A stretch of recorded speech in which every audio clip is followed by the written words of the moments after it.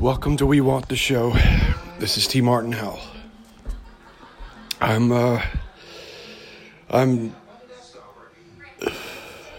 sick to my stomach this morning. As a father of three, I can only imagine what those families are going through and how much they are going to need all of our prayers today and for a very, very long time.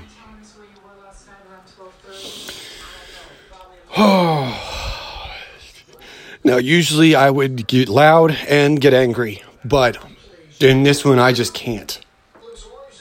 Just like the Sandy Hook, I can't get angry because that would be giving in.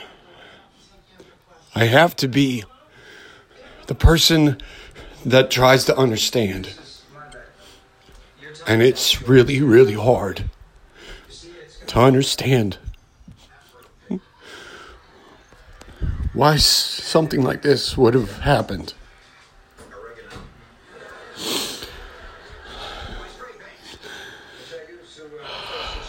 It's in this that I just want to pray with everyone for the families of everyone involved.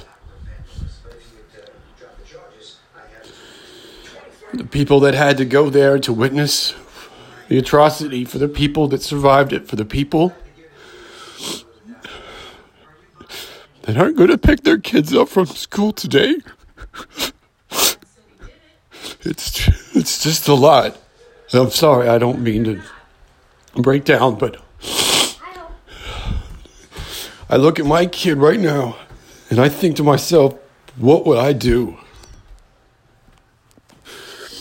And then I pray. Our Father who art in heaven, hallowed be thy name. Thy kingdom come, thy will be done on earth as it is in heaven. Give us this day our daily bread, and forgive us our trespasses, as we forgive those who trespass against us. And lead us not into temptation, but deliver us from evil. Hail Mary, full of grace, the Lord is with thee. Blessed art thou among women, and blessed is the fruit of thy womb, Jesus. Holy Mary, Mother of God, pray for us sinners now and at the hour of our death. Lord, watch over all involved in yesterday's atrocity. Watch over everyone that has been dealing with atrocities like this from before.